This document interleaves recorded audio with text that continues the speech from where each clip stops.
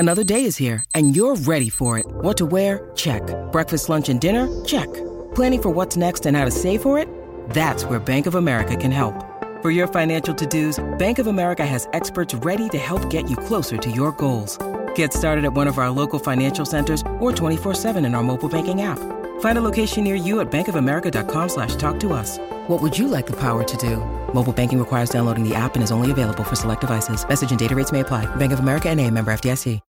When you need mealtime inspiration, it's worth shopping Kroger, where you'll find over 30,000 mouth-watering choices that excite your inner foodie. And no matter what tasty choice you make, you'll enjoy our everyday low prices, plus extra ways to save, like digital coupons worth over $600 each week. You can also save up to $1 off per gallon at the pump with fuel points. More savings and more inspiring flavors make shopping Kroger worth it every time. Kroger, fresh for everyone. Fuel restrictions apply. Your brain needs support, and new Ollie Brainy Chews are a delightful way to take care of your cognitive health. Made with scientifically backed ingredients like Thai ginger, L-theanine, and caffeine, Brainy Chews support healthy brain function and help you find your focus, stay chill, or get energized. Be kind to your mind and get these nootropic chews at ollie.com. That's OLLY.com. These statements have not been evaluated by the Food and Drug Administration. This product is not intended to diagnose, treat, cure, or prevent any disease. Welcome to the New Books Network. Hello, and welcome back to New Books in Environmental Studies, a podcast channel on the New Books Network. I'm Brian Hamilton, your host today, and I'm extremely lucky to be joined by Jenny Price. She's a research fellow at the Sam Fox School of Design and Visual Art at Washington University, St. Louis, and a public artist and writer who has been transforming how we conceive of the environment since the publication of her much-acclaimed first book, Flight Maps: Adventures with Nature in Modern America. She's here today to talk about her funny and fiery follow-up. It's called Stop Saving the Planet, an Environmentalist Manifesto, and it came out from Norton back in April on Earth Day. Dr. Price, welcome to the show. Thank you. It's really nice to be here, Brian. All right, well, I often skip over the stock first question about how somebody came up with the idea for the book because many of my guests are scholars promoting their first book, and it's often a grad school story, and I worry that grad school stories are not broadly interesting to folks who don't care about grad school. But I actually would like to start with the Jenny Price of grad school, if you don't mind, because as a graduate student, you were an important part of a really influential push to consider the historical and cultural underpinnings of modern environmental thought. And a major artifact of this was the edited volume Uncommon Ground, Rethinking the Human Place in Nature. And that's where I first encountered Bill Cronin's essay, The Trouble with Wilderness. That's where we also find Richard White's Are You an Environmentalist or Do You Work for a Living? And there's Donna Haraway in there, and Carolyn Merchant, and Robert Harrison, and Giovanni Chikiro on environmental justice. And then there's your chapter on the Nature Company, that 20th century suburban mall fixture. And I got to say, all of this just blew my mind. It really just shattered the environmentalism of my youth. Made me want to go to grad school, which I won't hold you liable for. And then in college, I had a similar mind-blowing experience, being exposed to scholars who had treated race as an ideology with a specific history, reflecting specific power relations that had to be reckoned with in order to fight effectively for racial justice today. And now all of you were doing this with nature and with the environment and with wilderness. And you really defined what it meant to be self-critical environmentalists, a tradition in which your new book really fits and advances, I think. And I wonder, so if we could start with you reflecting on what it was like to be part of that push, whether we call it a scholarly project or a political movement, what led you as an individual to think critically about environmentalist culture back then? And how did you find common cause with others doing that kind of work? Yeah, that's a great question. So I was a biologist, actually, in college. I majored in biology. I studied white-winged trumpeters for my senior thesis, but I always wanted to be a writer. But in my last semester in college, I was looking for a super easy course I was going to take pass-fail. All I wanted to do was finish up my senior thesis and really work on that. And I ended up taking a course by Gary Gerstle, the great Gary Gerstle, in 20th century American social history. And it just, like you said, it just shattered my mind. It blew my mind. It just blew me away. I think I'm a born historian in the way I think about things, but that was the first time that I started to really encounter it. So I went to graduate school because that was the only thing that I could do, really, because I was graduating. And I didn't plan to stay in graduate school, but I thought, okay, I'm going to figure out why this is blowing me away. And I went to study with Bill Cronin because I'm a nature girl. I've been a nature girl since I was born, basically. And so it made sense to study environmental history. So I went to study with Bill. And then exactly like you say, Brian, like my world was shattered, right? Because I was a nature girl and literally wilderness was my religion, right? And all of a sudden I'm thinking, oh, wait, nature isn't just the repository of everything that's true and authentic. And it just shattered my world in a way. And it was that first year in graduate school was very, very confusing. And I kind of lost my religion. So flight maps, which ended up being my dissertation, really was my attempt both to understand my religion that I had lost, and understand the power of that, and to also, I think, sort of make amends, for the just how problematic this idea of nature as being, out there and not human is. So, and I just happened to, Bill Cronin obviously he's probably the only person I would have gone to study with who could have kept me in graduate school, which I had no intention of doing when I left. And I still didn't intend to be an academic, which I was very honest with my committee about. But it was a really exciting time to be part of that, as you say, because this is exactly when Bill was putting together his ideas, and wrote The Trouble with Wilderness, and the Uncommon Ground thing happened. And so it was, I don't know if I led that movement. I was more sort of coming along, I think, in the wake of, other people like Bill and Donna Haraway and Carolyn Merchant and Susan Davis. And and then that ended up being the foundation of most of the work that I have done since, and mostly out of academia, is really trying to understand the impact and the power of this idea of nature. So flight maps, well, I'll stop there, and I'd be happy to talk more about it. Well, yeah. So how do we get then? One of the things that's kind of disquieting when reading this book is how much it feels like it could have also been screamed at the environmentalists of the mid-90s. And so I wonder how much what led to you wanting to write this book now, and also, how much has changed, I guess, in the time since Flight Maps. Yeah, so Flight Maps, it's been, like you say, it's kind of a trilogy, really, that I've written. Flight Maps, it turns out I'm one of those people who really, in my entire career, I really only have one significant idea, which I really never wanted to be that person, but it turns out I'm that person. So Flight Maps was really about this affluent baby boomer idea of nature and how it prevents you from seeing, understanding the connections to nature we use to live, right? How we use nature to live, use and inhabit nature to live. So I wrote that, and my good friend Michael Goldberg, who was in graduate school at Yale with me, and who had been really important to me as a person who gave me feedback, said, "Well, this is nice. This is a nice book, but so what?" And I thought, so what? And of course, what he meant by "so what" is, okay, so this idea is toxic, but so what?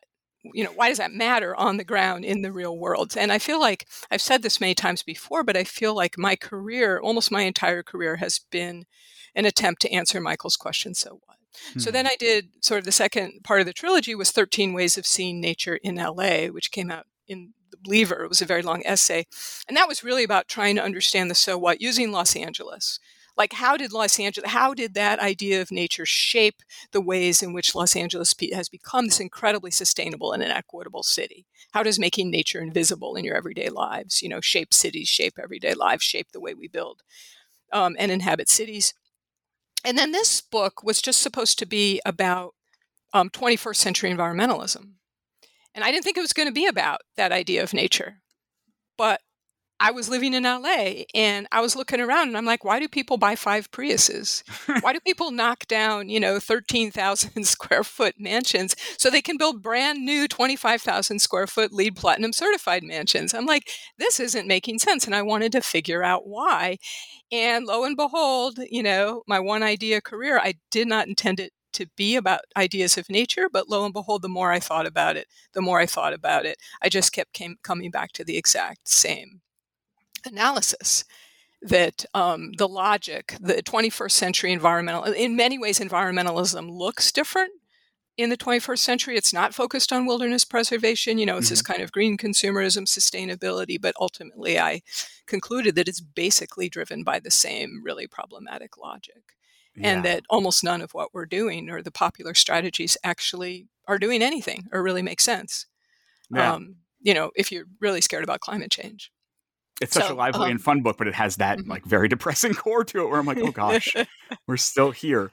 Before we jump into the arguments you make in there, I wonder if you could, this is tricky to do from audio only, but if we could help people understand sort of the architecture, and I think at one point you call it an odd duck of a book in the acknowledgments, but I wonder if we could kind of, if somebody flipped through it, they'd be able to see pretty quickly what's odd about it or unusual as a book. But if we could kind of describe the architecture of it, and what some of the things you're trying to do, kind of almost even graphically and lay out with it. What will somebody find if they open it up? Yeah, absolutely. And I really wanted to make it fun, and I have to give some credit to Norton, my publisher, which was on board with that and hired a really fun designer. But I have called it sort of my tiny, angry, funny duck of a thing.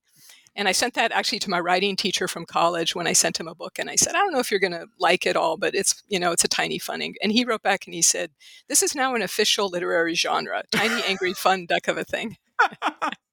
So I like that. But the architecture of the book is basically there. It's very, very short. It's very tiny. It was a 19,000 word, actually a little bit less manuscript. So it's 144 pages, but it's tiny. It's basically an hour-long read. And I really, really wanted to write something that people would be able to read in an hour or less. And the architecture is 11 reasons to stop saving the planet. It was originally, I think, 12 or 13 or something. The book just kept getting shorter and shorter and shorter. And that's really my critique. It's like, excuse me, why most of the popular solutions, environmentalist solutions to fight climate change, to fight plastics, to fight these ever more existential crises are nonsense. They're just utter nonsense. Recycling, runaway green consumerism, offsets, cap and trade, Exxon building LEED Platinum certified headquarters, they're just absolute nonsense. And they are either not doing anything or making things worse. So that's the 11 reasons to stop saving the planet, is really talking about, and I can get into that, but is how we need to think differently. And then at the end, I have 39 ways to stop saving the planet. And this is really in response to having presented this. I was presenting the ideas for a long time, even before I started writing the book. And, I'd present to college students, and you could just see their faces fall and fall and fall and fall as I was presenting my critique.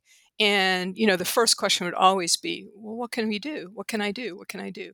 And on the one hand, one of the main arguments of the book is stop freaking obsessing about what you can personally do. You can't stop climate change from your kitchen. On the other hand, I felt that was really important. So I wrote a 39 ways list of ways to stop saving the planet, which are at once a kind of parody of the 50 ways listicle, like turn off your light bulb or change your light bulbs, turn off your lights, all this ridiculous nonsense crap.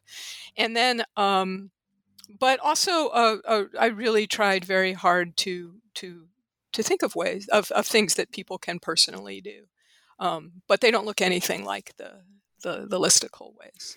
So yeah, and it's a fun book. There's a lot of there aren't pictures, but there's a lot of little graphics, and it's I think the designer kind of rose to the occasion, laid it out in a really fun way. It's got little footnotes, which they're more like David Foster Wallace style footnotes. They don't actually cite anything. They're just asides. It has call out boxes for important points. It's got it's just they did a nice fun design, which the book needed. And one other thing, I know I'm going on here, but I really wanted this book to appeal to young people.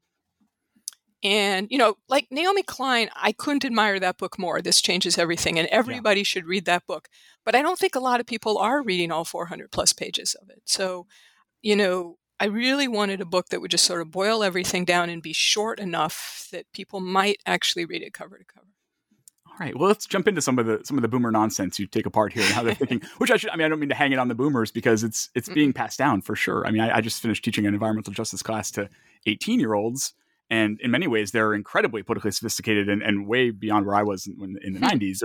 But they're talking about intersectional and all this stuff. They're ready for all of that, but they're still holding on to some of these ideas for sure, and we'll get into. And you have to come up with your own language to describe some of this nonsense. And there's a lot of neologisms in the book. One of them is whole planitude thinking. And you kind of bring us to the Earthrise, Blue Marble, Apollo mission images of the Earth, which are often credited maybe to excess as catalyzing environmentalism in the 70s. And you really say that's a double-edged thing, right? There's a way that may have inspired people to think, oh my goodness, this is all we have, and all the arguments that are made for the effects of that. But also there have been some drawbacks to conceiving of, and you take us through all the Wikipedia pages in which that is the signature leading image of the image of Earth from space. So what's wrong? What's wrong with that kind of thinking? Okay, so let me back up a little bit if I can, because I think I do have what I call the Save the Planet credos, or what I call the thing one and thing two of Save the Planet logic, which are green virtue and whole planitude. And those are actually enormously important. Basically, the first half of the 11 reasons is about green virtue, and the second half is mostly about whole planitude and how these logics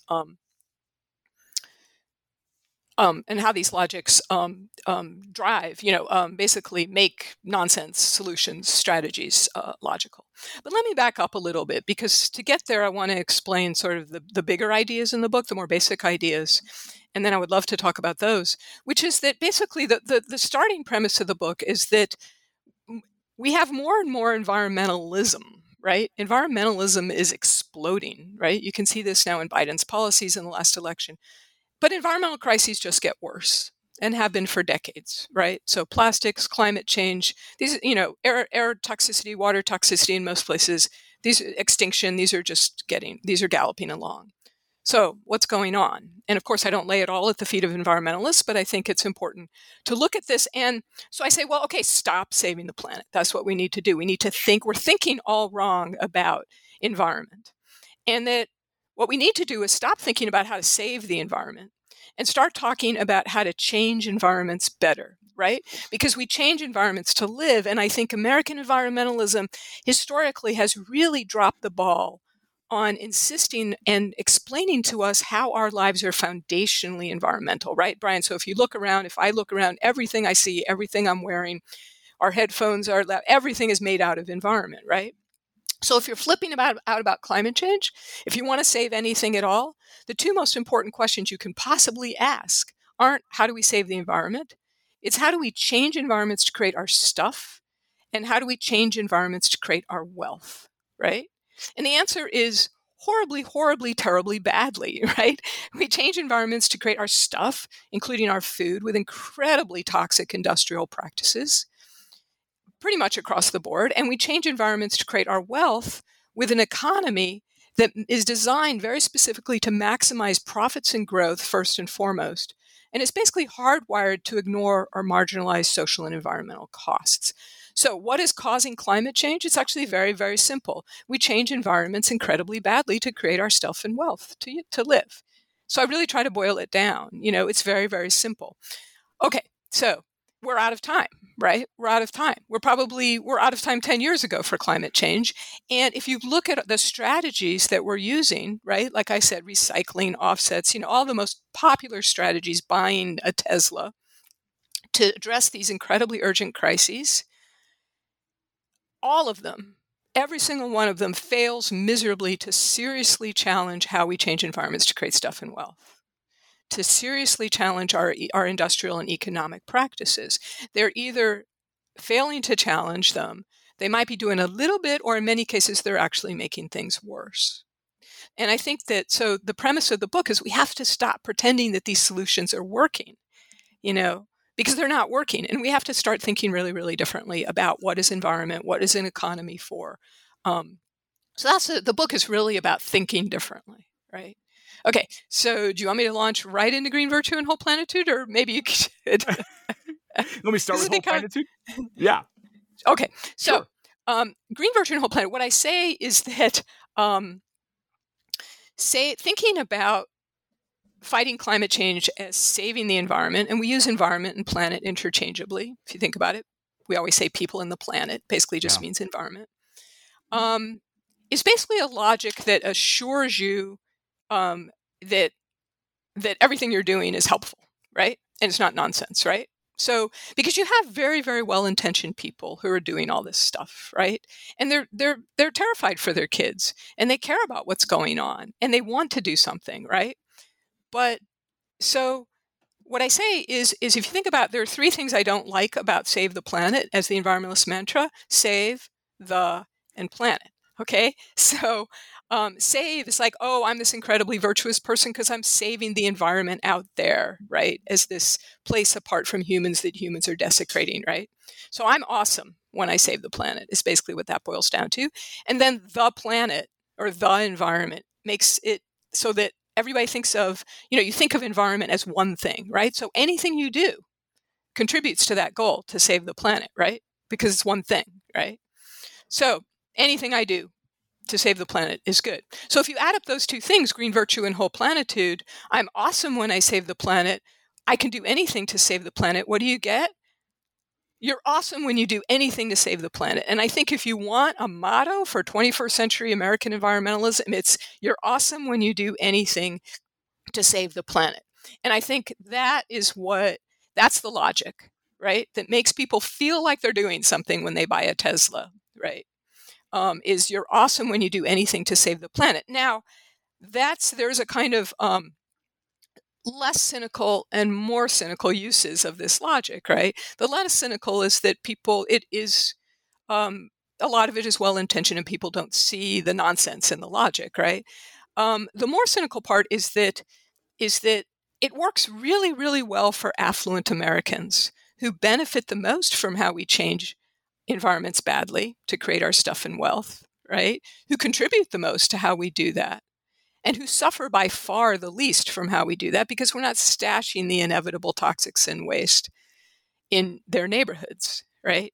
So it actually is a logic that assures affluent Americans, and I'm hardly the only person saying this, obviously. Naomi Klein says there's a ton of environmental historians who are talking about this and people in environmental humanities, but that it works really, really well for affluent Americans. And I think one thing that is different in my book is that I don't just call it cynical and hypocritical, right? It is hypocritical, but not always intentionally hypocritical. And I'm trying to understand why well-meaning people are engaging in nonsense and why they believe in it so strongly, right? That's really, I think, what the book has to contribute that maybe not everyone else is emphasizing. So that's green virtue and whole planitude. And then, of course, less well-intentioned people, if you're the CEO of Exxon or if you're, all kinds of people can come along and take advantage of the faith in these nonsense solutions. And that's what supports, anything you do is awesome, supports greenwashing,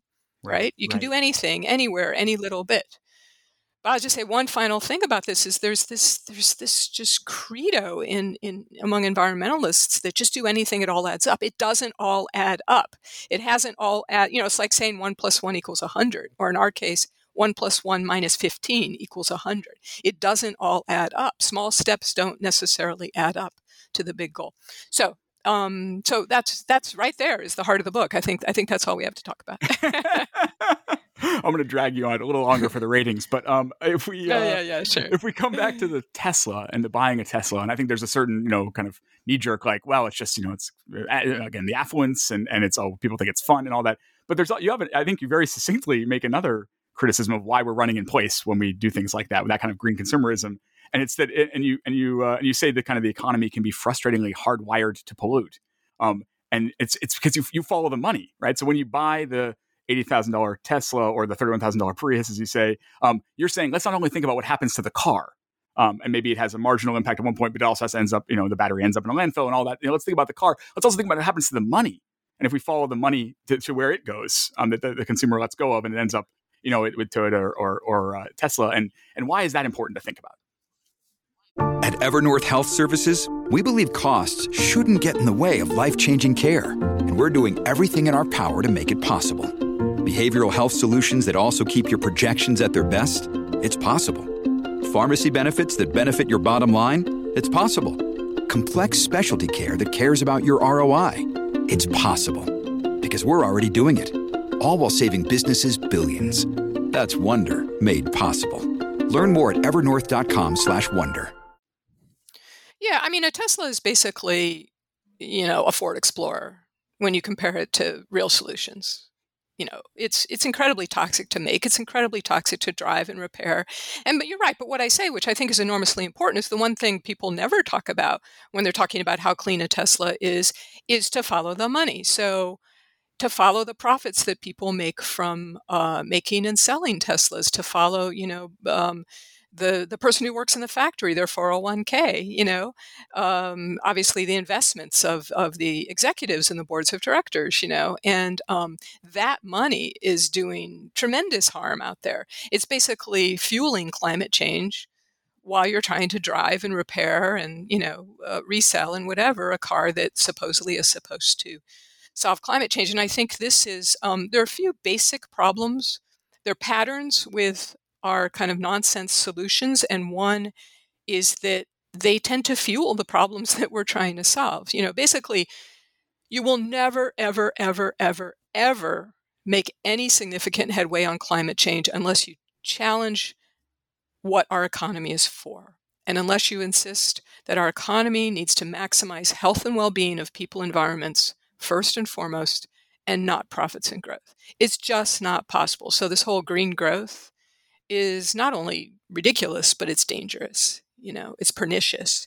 So we have all these solutions that fuel that economy to try to solve the problems that economy creates. I think no solution more pernicious than cap and trade, which is just absurd. It's just obscene. I think it's probably the angriest part of the book is my cap and trade chapter. I do want to get there. Yeah. Yeah. And I spent a lot of time trying to understand cap and trade, which I don't fully, because it has to be enormously complicated because it's trying to get the economy to do something that's inherently hardwired not to do.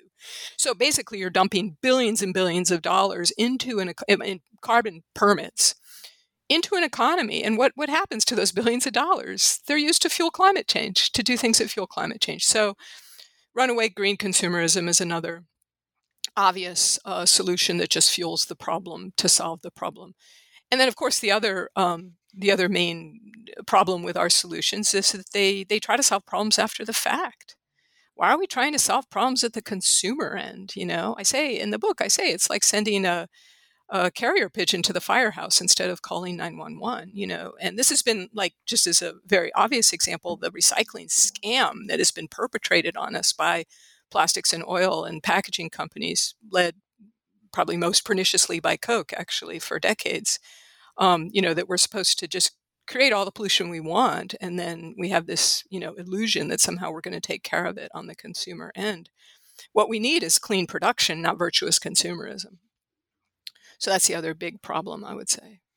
Yeah. Thank you. Yeah, and let's loop back to the greenwashing. You come after greenwashing hard in this book, and I think it's something that will really appeal to a younger reader. I know my students were all fired up about like that Dawn commercial where they say that you can use Dawn dishwashing to clean more than dishes. It also cleans baby ducklings in an oil spill or whatever. And they just I think that they really teenagers respond to hypocrisy and corporate malfeasance and lies, and they get really angry. But when you were back in March, you did an interview for Public Thinker with the great eco-critic Nicole Seymour, and she made this great point when she's talking about that sometimes it's hard to distinguish between greenwashing and just corporations acting environmentally according to the rules laid out by the environmental movement, and that's really that we shouldn't let corporations off the hook for that, but actually we also need to put environmental movement on the hook for that. The fact that it's hard to distinguish is a problem of our environmental politics. And so I wonder why do environmental politics permit greenwashing, and kind of what shape could they take to actually make it not possible? Sure. So first, I just want to do a shout out to Nicole Seymour, who I think is one of the most really exciting and creative people out there who's challenging this idea of nature. First with her book Bad Environmentalism, and I know she's got a lot of things in the pipeline. One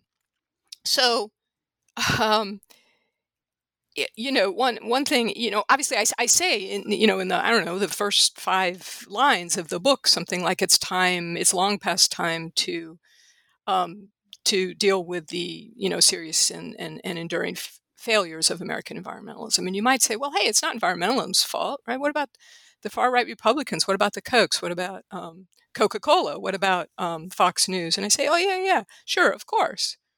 Goes without saying, but we make it so easy. We make it so easy for them, right?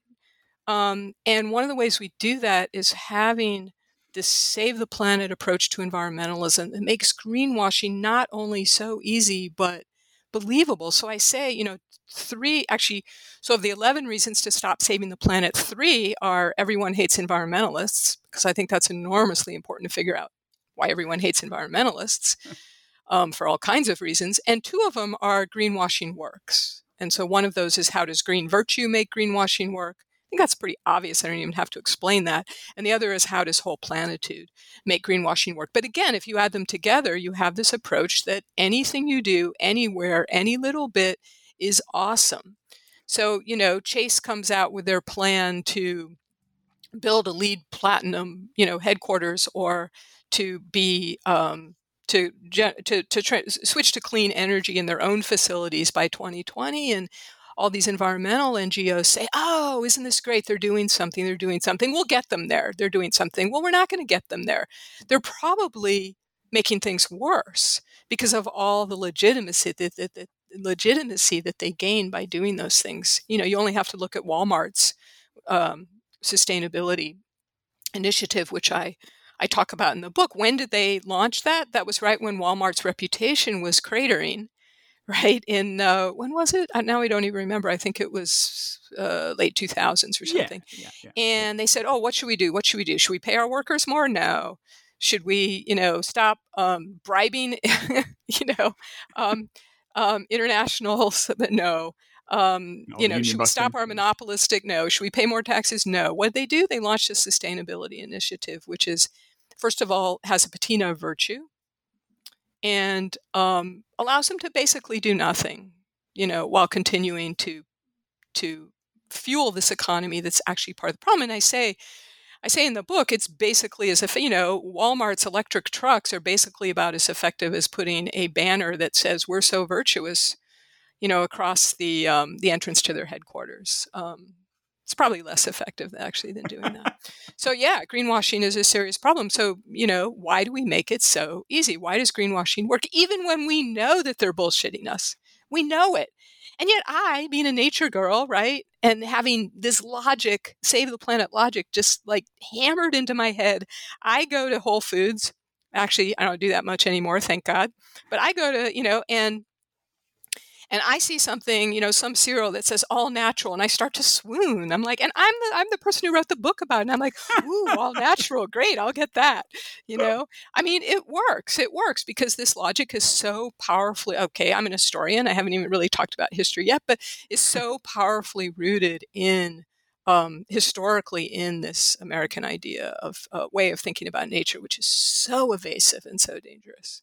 To think about history, you write that today we have, quote, an all-out class and culture war that's coming to a head, but that's been raging around American environmentalism from the very beginning.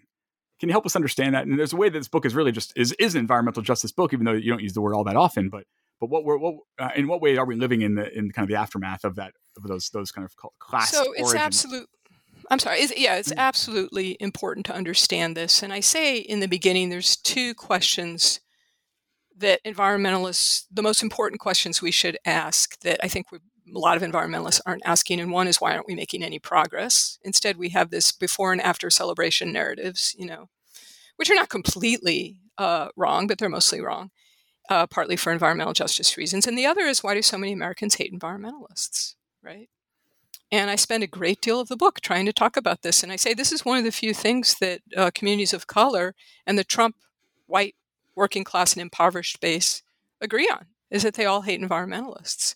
And environmentalists obviously have this long reputation for being elitist, and they don't understand that. They're like, but we're saving the planet, we're saving the environment, we're not elitist. So I spent a lot of time trying to think about that. And I think, the easy answer is that we've had this is really broad brush and not completely fair, but the book is broad brush, it's a polemic, and that we have had a trickle-down environmentalism that has basically cleaned up the problems where and when affluent people encounter them. Now, I think right now we're sort of at a tipping point where it's not going to be possible to do that anymore. And I think that's one of the reasons we're actually seeing people get serious about climate change.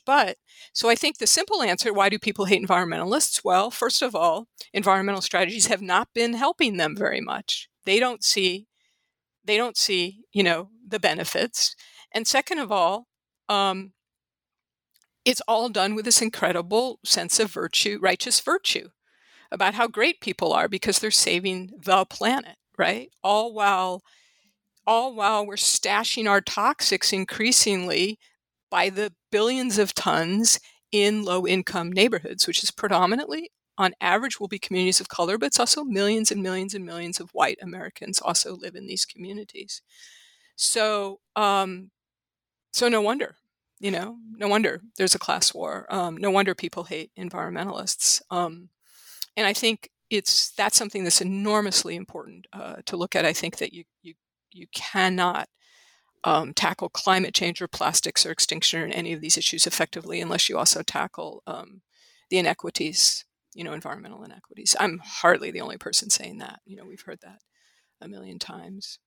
So. One thing, and I took a lot of solace in seeing environmentalism change from my childhood, especially after reading, your work and Bill's work and others, and because the kind of the two most prominent issues I saw mainstream environmentalism taking on was climate and was food politics. And I thought these were ones that were really hard to fit into that wilderness ideology idea of out there and in here.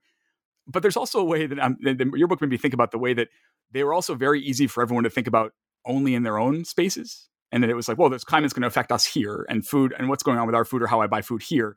And then it wasn't, and there's a way that we then leaving, you refer to environmentalism as having gotten place blind.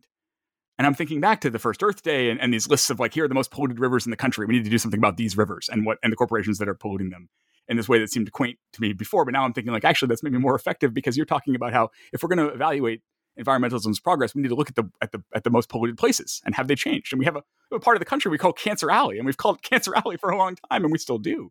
And so like, and I wonder to what extent what's led to this place blindness, you think? And maybe that's also a place to talk about carbon trading and all that. Yeah, well, I think it's also this logic of you can do anything, anywhere, any little bit, and it basically allows you to avoid where the messes are actually happening and the degree to which they're actually happening and the degree to which solutions actually are tackling these big messes. So this book is basically at its core an environmental justice book. It's also basically an anti-capitalist rant that never uses the word capitalism, which is also very intentional. I noticed that. Most people do. Usually the word comes up before now, Brian, so thank you. I gave you half an hour. Now we're in there. Yeah, thank you.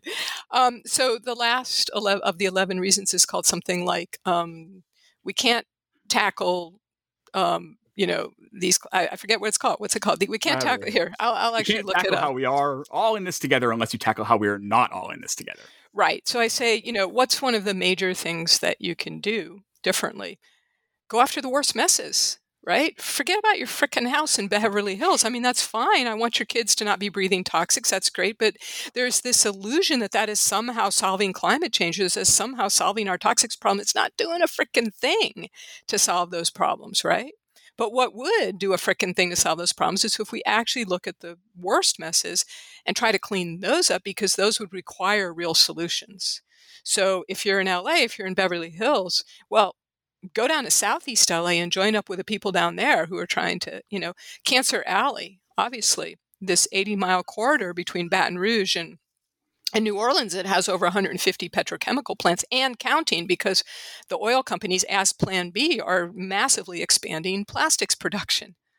All while they're creating NGOs like Alliance to End Plastic Waste, right, and spending millions, on marketing to promote recycling.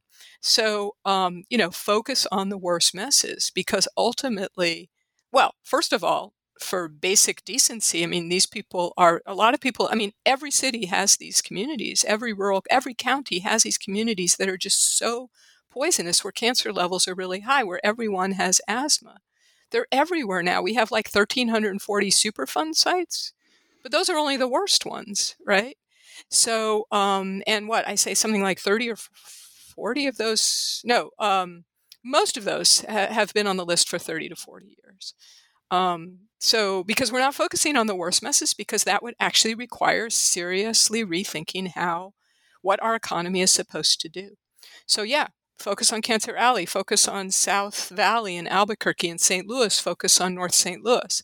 We have a radioactive, just unbelievable, huge mess up all across the north part of St. Louis, because of massive mismanagement of nuclear waste. So yeah, you cannot solve these problems unless you also focus on justice. And this whole separation that environmentalists have done for decades of economy and environment, or saying, well, we we deal with the environment and these other NGOs focus on social justice, right? Or we have to balance the needs of the economy and the environment. That drives me crazy. That is so infuriating. That is so pernicious, rather than understanding how our economy is foundationally environmental. An economy is how we change environments to provide our needs and wants and how we distribute the benefits and the costs.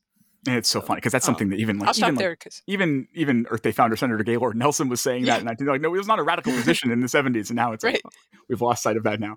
It's madness. Don't get me started on the word radical. Yeah. Or do I'm tiptoeing around here.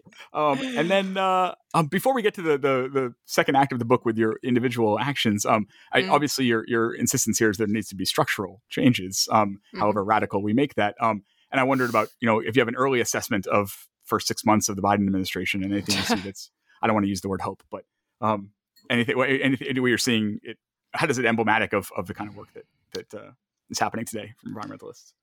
Yeah, and I'm just going to say everything that the Sunrise Movement is saying, that Naomi Klein, Bill McKibben, that Indigenous Environmental Networks are saying, that Climate Justice Alliance is saying, which is that, it's very encouraging. He's obviously paying serious attention to climate. He's actually treating climate as an economic issue. On the other hand, he's not willing to challenge a growth economy. And he's not willing to challenge that our economy is designed to maximize profits and that our economy is designed to make everything be not about what it's about. So healthcare isn't about healthcare, and strawberries aren't about strawberries, and chairs aren't about chairs, right? And cleaning up an oil spill isn't about cleaning up an oil spill. He's not willing to challenge that. He hasn't even come close to challenging that. And I think, it's all about...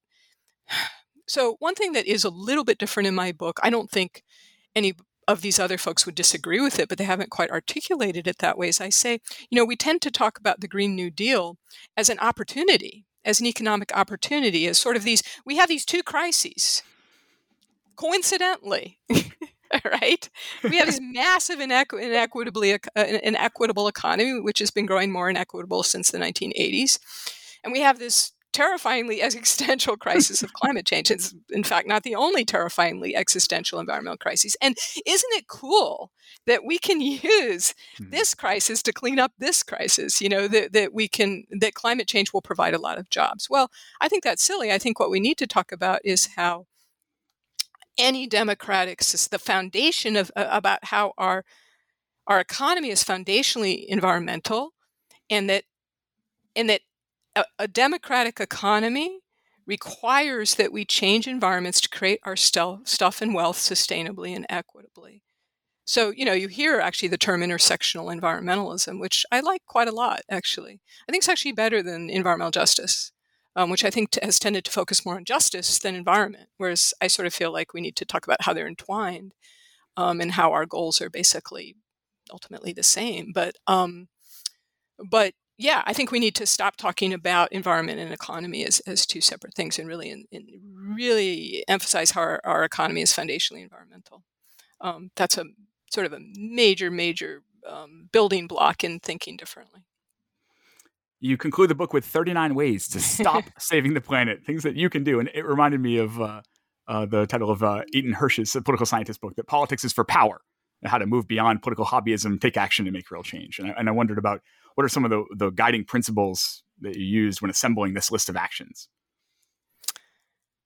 So I didn't want them to focus on individual, silly, trivial things, right?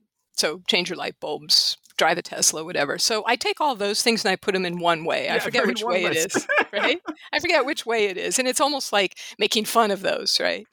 And even when the designer had those spaced out over 2 pages, I said, no, I want those to be on 1 page. It's just like this ridiculous list, right? 39 no-brainer things, and they're all just there with commas. Yep. Right. They're things that you should do, but, don't pat yourself on the back when you do them. They're not going to accomplish much. So I thought, okay, well, what can we do? So I focus on, there's a few different foci I have, and I actually list them in the beginning, if I can find this really quick. Mm-hmm. I have kinds of ways: social change as opposed to individual change, how the world makes money go round, word up, which is my okay boomer, attempt to be cool.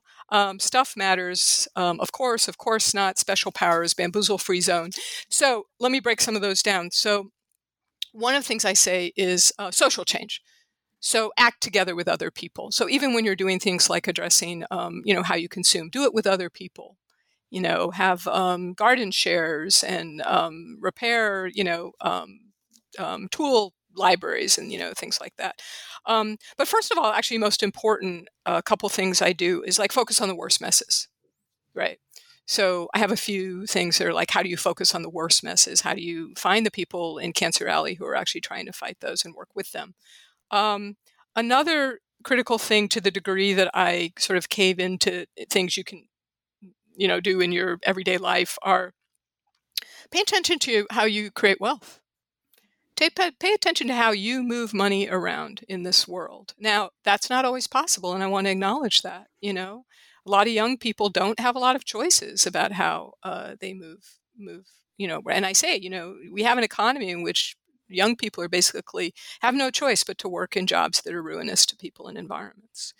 So I want to acknowledge that, but at the same time, I think what I say is pay a lot more attention to how you create wealth, how you change environments to create wealth, than to how you spend it or to how you give it away. Because right now what we do is we have an economy in which people, our jobs are all focused on basically creating wealth in ways that are enormously devastating to people and environments.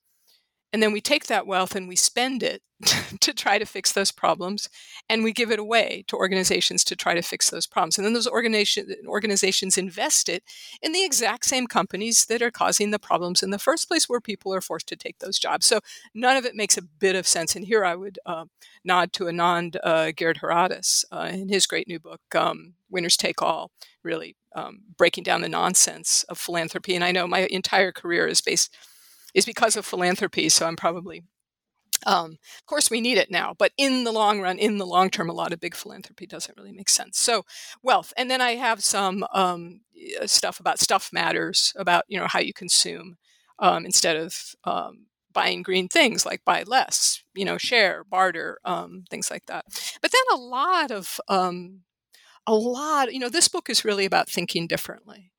And a lot of these ways are about how to think differently. So it's like redefine environment, redefine economy, redefine GDP, redefine efficiency. Some of these are all coupled up in one way. I have one, knowledge is power. Go find out. I mean, that's actually when college students ask me, I'm like, pay attention to your education. What courses are you taking? That's actually enormous. That's much more important than turning off your lights, right? Yeah. And then I have a STEAMS one, which is about the importance of basically humanities. Yeah, right. Yeah. STEAMS, it's a Yiddish word. What is it? Science, humanities, engineering. Arts, math, and social science. Mm-hmm. So the superpowers of all different ways of knowing. But then I have things like think bigger, right? Like think about costs differently. Right. So when you buy something on Amazon, you say, oh, but that vacuum is cheaper on Amazon. Well, it's not really. All of us actually pay more for that vacuum in all kinds of ways, with taxes and environmental damage and, their labor practices and all of the consequences for us because of their horrible labor and environmental practices. But who pays the most for that vacuum is the people who have the least money. Right. Because they're the ones who basically are saddled with the real social and environmental consequences of that cheap vacuum that you can get the next day. So I'm like, think bigger. Americans have a habit of blaming individuals for individuals' problems that are actually systemic, and also for praising individuals like frickin' Bill Gates. I'm not going to even get into that, but that just is also, I find, kind of infuriating, that he would be a hero in our society for solving problems. And I'm like, think bigger, think systemically, think about the systemic problems of poverty and environmental devastation, and think about the need for systemic solutions. So that's it. They're all done in a kind of fun way. I include some scribble zones where you can scribble your thoughts down, because I want those to really be interactive. But I'm really grateful to the young people who sort of insisted that I do that. Because everybody says, if you have, it's sort of like Michael Goldberg's question, like, so what? Like, if you have a book that's about thinking differently, then people say, oh, but what should I do? Yeah. And I'm like, well, think differently. That's, it's not like we actually know what to do. I'll go on a little mini rant here, Brian. Like, we already know what to do. We have decades of literature on a degrowth economy, on what an equitable economy would look like. We know that we have to pour funding into green chemistry, into trying to detoxify our everyday lives. We know what to do. It's not mysterious. So to me, an even more important question is, why aren't we doing it? And why are people with good intentions refusing decade after decade to do what we need to do? So I think saying to think differently it's not a trivial answer to what should we do. I hope you're kept very busy in the months ahead sharing this book with readers. Are there other things that you're up to that you'd like to share with us and promote?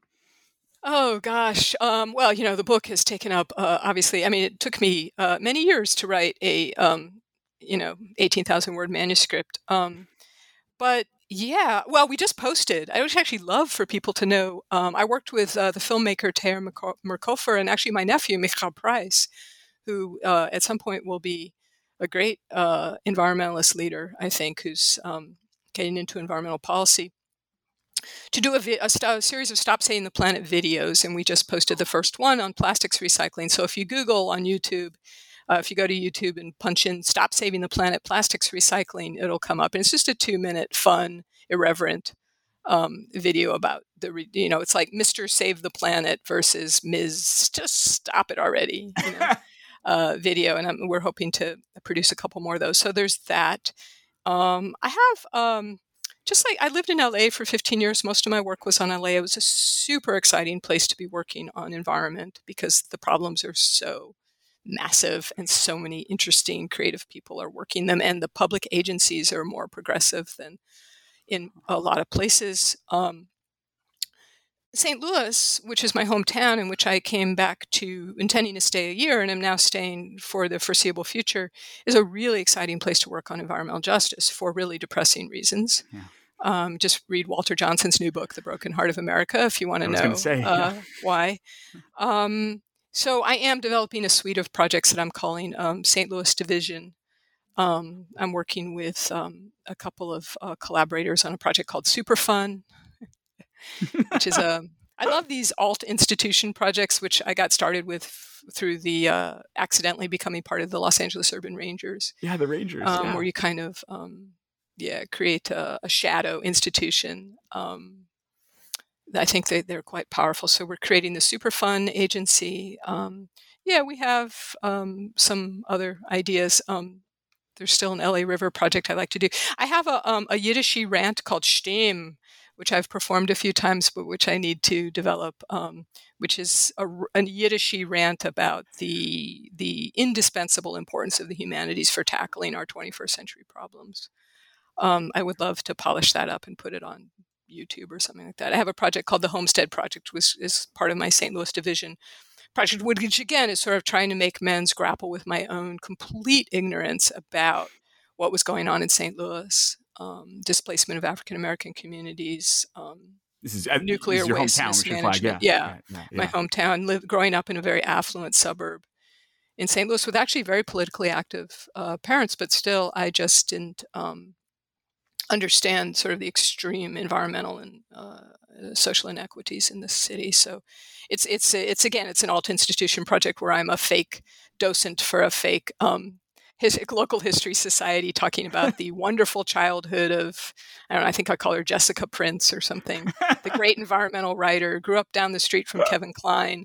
And then I have a simultaneous translation that's telling the story about all the things that are going on at the same time Jessica Prince is growing up, birding and enjoying her hiking and stuff. That's about displacement of African American communities, which is still going on, and toxic waste and nuclear waste.